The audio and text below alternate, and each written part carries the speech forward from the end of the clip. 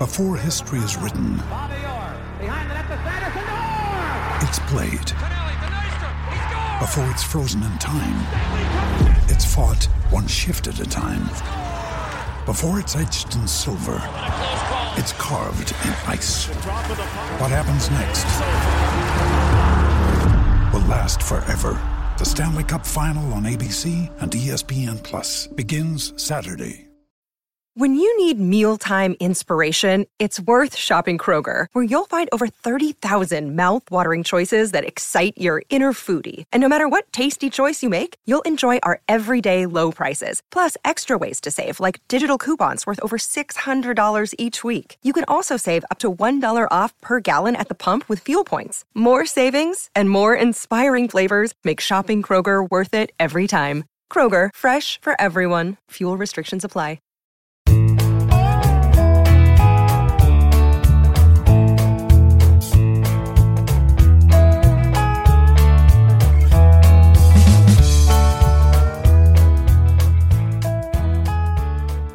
It's Friday, September 4th, and you're tuned into the Cleveland Baseball Talk podcast.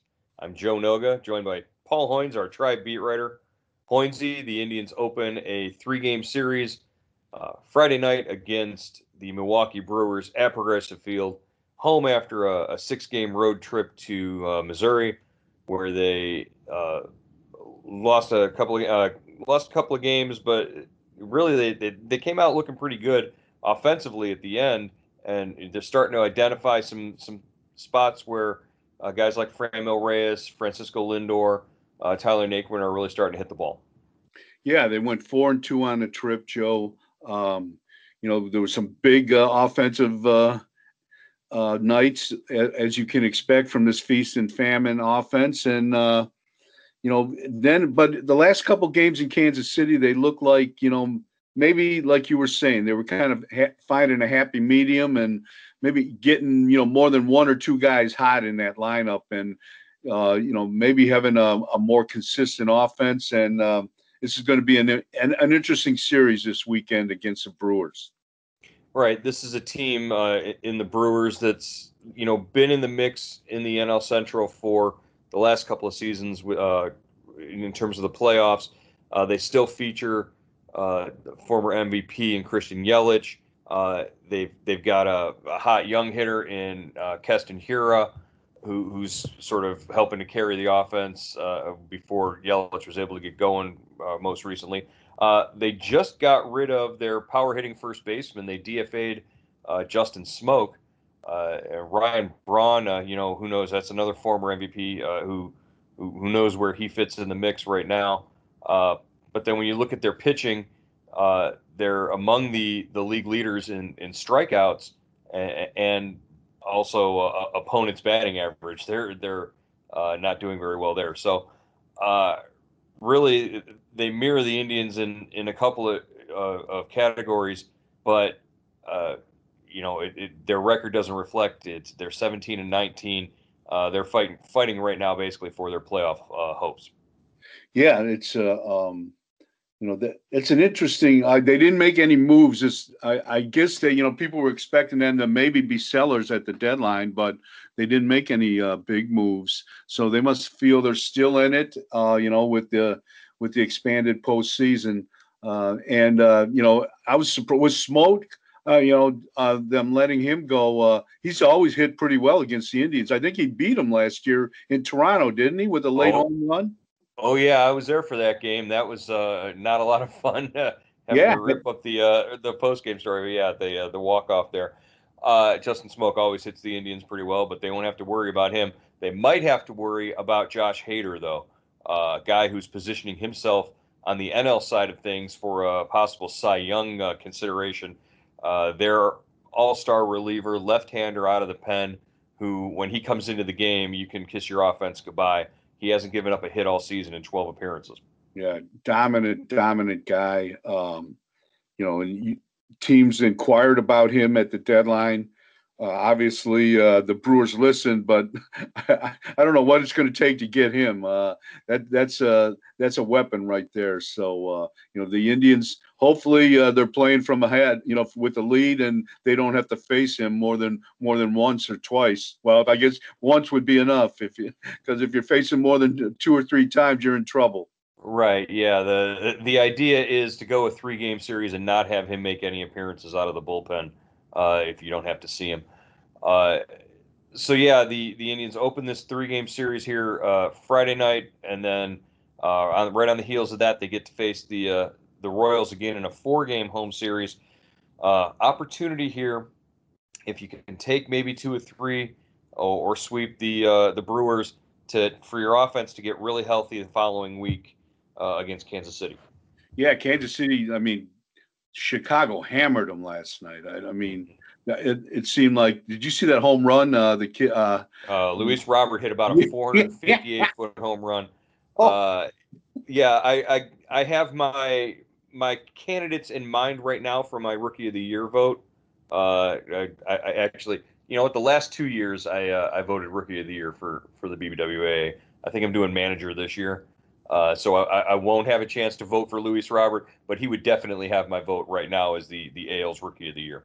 He's a monster, man. Wow. Yeah. We've seen him a lot. We haven't seen him hit for a lot of power against the Indians, but all he does is he seems like he gets 5 or 6 hits every series. He gets on base. That's exactly what he does. And the Indians are going to be facing him against Chicago for the next 8 years because he might be a rookie, but he's locked up for a contract that pays him pretty well for the next 8 seasons there in Chicago. Just looking forward to the upcoming weekend and week over the Labor Day holiday.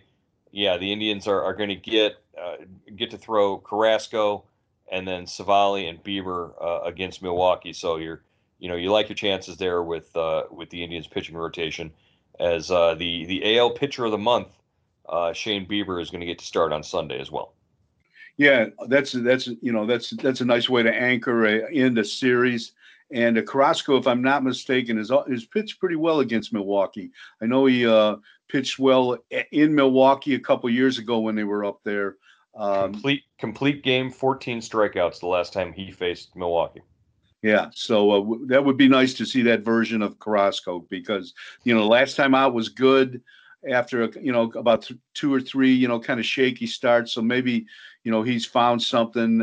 He's got his mechanics worked out, and teams that don't see him a lot, he can throw that whatever that thing is, the change up, the break. What is that? It's fork ball change up or something or some. Yeah, it's a split change is what they call it. But in order to get to that, in order to make that effective, he has to have his fastball command, and he has to throw his fastball for strikes. And we saw that in the last outing. The 2 previous outings, he was struggling with his command, and when he struggles with his fastball command, he's not the same pitcher that can get to guys and give you 14 strikeouts in a game. Yeah, so that would be good to get him going, and he's in an ideal position here. Right. Some housekeeping news and notes on the Indians. Today they outrighted outfielder Domingo Santana to the alternate site in Lake County. That means a player on the 60-man player pool had to go, and that was infielder Jake Elmore. He had been with the Indians since the start of summer training camp. Elmore had some experience with the Pirates, and he was an older sort of veteran type guy. He'd gotten some play in the sim games and the inter squad games that they were playing during summer training camp, but never really got a shot to play for the major league club in when they broke camp. So Domingo goes down to the alternate site. What do you think his chances of sticking with the Indians beyond the end of this season are? Boy, I don't know, Joe. He showed a little bit, but we never saw any consistency out of him. it just looks, they tried to give him at bats. He got some, consistent playing time, as consistent as you can get in a 60-game season.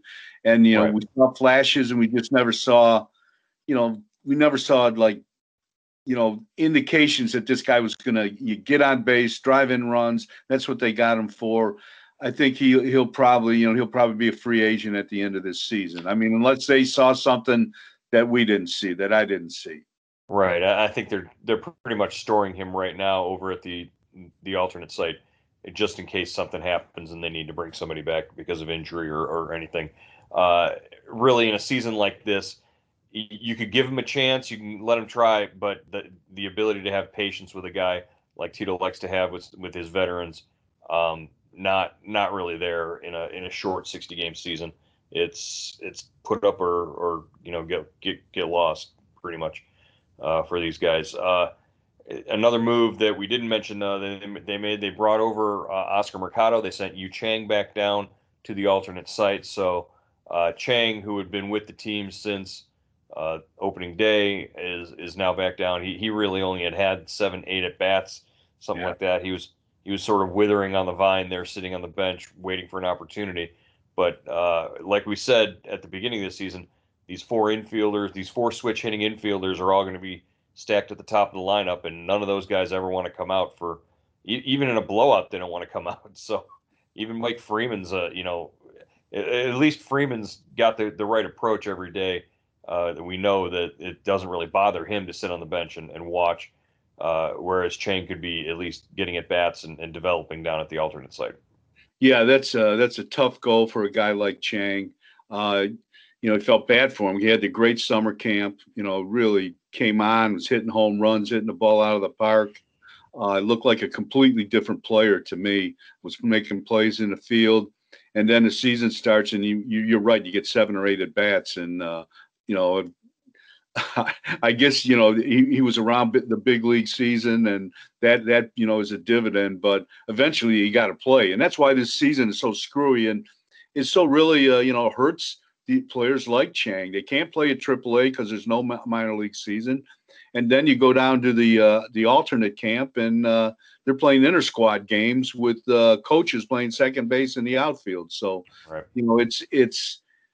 It's not perfect. It's baseball, but it's not perfect. What's going to happen to the minor leagues next year with contraction and all sorts? It's going to be there's going to be so much competition just to make a minor league squad really coming out of spring training. There are only going to be a few spots in if you've got, one team per each level at AAA, AA, single A, you're really limiting your options for a lot of development for these players. Yeah, I don't know, Joe. I mean, what the Indians have those 2 Arizona Rookie League teams in the complex team, right. And I guess that's where most of your, at least for young guys, your development is going to be. But guys like Chang and Zimmer and those guys, they need to play, and you'll have that at AAA. They'll be at AAA, but I don't know. They're going to have to figure out rework the feeder system all over again. Yeah, and just thinking about it, even those spots for the younger guys at the developmental leagues in Arizona, even that's going to have competition. Maybe guys who might be even getting drafted might not even get much of a look because the competition is going to be so high because spots are going to be so few moving forward. It'd be interesting to see. If they take the Mahoning Valley team out of if they do away with the New York Penn League, that's where right. most of the college kids that get drafted go. So you're talking about guys who are college kids who are coming in who have a little more polish than some of these 18-year-olds that you need to send to the dormitory sort of environment out in Arizona. You can send a college kid out to the Mahoning Valley, out to the New York Penn League, and they're a little bit closer to professional, than the high school kids. With that league gone, everybody's going to be squished into Arizona. That doesn't make a lot of sense. But yeah, I mean, in Lynchburg, you got two A ball teams with Lake County, Lynchburg, then Akron, right. And so maybe that's where it is. I mean, that's where most of the development takes place now. Yeah, who knows? But I have faith that the Indians system will be able to develop players still. You look at the record that they've got with developing young pitchers right now, and it's the best in baseball. So whatever the system shakes out to be, I think is gonna the Indians will find a way to make it work for them. Also wanted to mention yesterday's news. Brad Hand, the Indians nominee for the Roberto Clemente Award. Last year, Carlos Carrasco winning the award. That's really the most distinguished award for a player in terms of his service, humanitarian efforts, community service, philanthropy, all that kind of stuff. Carrasco, a very deserving winner last season, especially in light of what he went through with his cancer diagnosis and his return to the field. Brad Hand going to try and follow that up with the Indians. He's been doing a lot of work since joining the club in 2018 in the community. He started his Helping Hands Foundation, and this season donated something like 1,300 sets of equipment for ball players in the city who didn't have a summer baseball league, the RBI program. Brad Hand, getting out there, doing work in the community, setting an example for his children that he said he wanted to, sort of show them that when you have a platform, you can use it in that way.